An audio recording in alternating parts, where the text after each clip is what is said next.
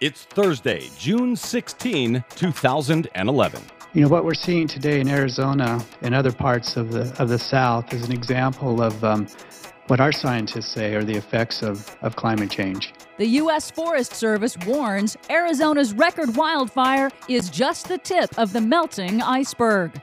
A second study warns warmer winters are the new normal.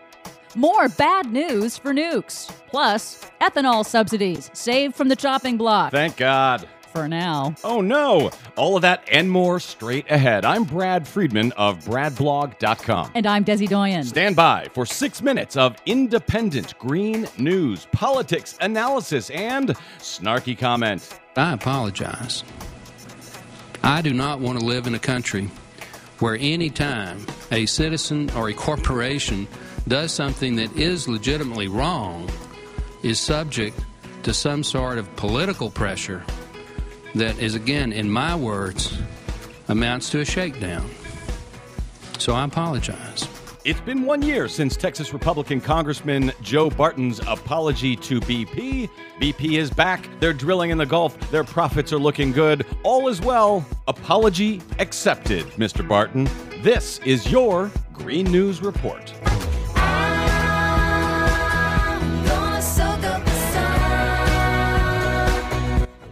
Okay, Des, as we see, no corporation in America really pays the price for doing anything wrong. Even BP, 1 year later, the price they've paid, if any, was rather small. And, what do you know? Now we're looking at another potential nuclear disaster up in Omaha, Nebraska. Yes, the officials at the nuclear power plant near Omaha, Nebraska, that is now being threatened by the record flooding on the Missouri River, they say they have the situation in hand. We'll wait and see. Well, if they say they have it in hand, everything is fine. As the water rises and threatens the diesel generators that cool the plant in an emergency, just like what happened in Fukushima, but they say everything's under control, so I believe them. What do you have for us today, Des? Well, in another disaster, the wildfire burning in northeastern Arizona is now the largest in Arizona state history and now ranks among the largest ever in U.S. history. Arizona fire officials say the Wallow fire is now 29% contained. The assistant chief fire safety official in northern Arizona says that fire crews are slowing the spread into New Mexico. The Wallow fire has now burned nearly 500,000 acres. That's about 760 square miles, larger than the area of the metropolitan Phoenix region.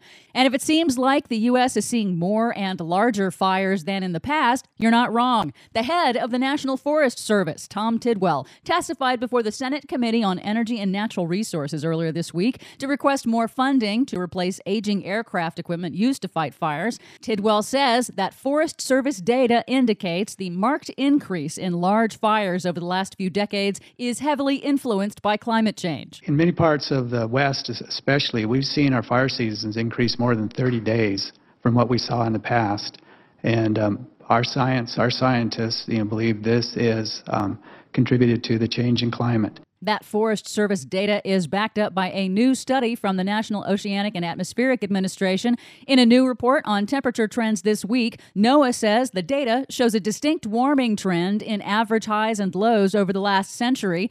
Average low temperatures in January in the U.S. have increased by 2 to 4 degrees, which NOAA scientists say is causing a long-term decline in mountain snowpacks and the devastating pine beetle infestation that has decimated western forests in just the last few years, with millions of dead trees leading to an increase in forest fires.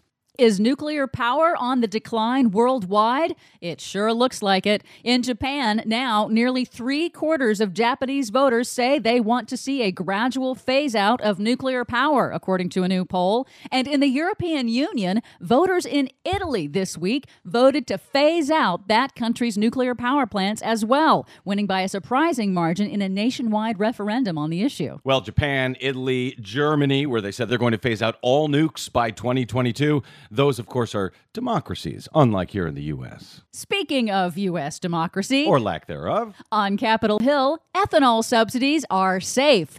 for now. On Tuesday, the Senate rejected an amendment to a bill from Senator Tom Coburn, Republican of Oklahoma, that would have almost immediately ended a tax break given to corn ethanol producers. The failure to end the $6 billion in annual federal tax credits received every year by the politically powerful corn ethanol industry shows the continued clout of farm states in the Senate. More votes to eliminate the tax subsidy are planned in the coming weeks, but this latest vote has exposed a rift in Republican support. And kudos to Republican Senator Tom Coburn for taking on the powerful corn lobby. Yes, you heard me right. Kudos to Republican Senator Tom Coburn.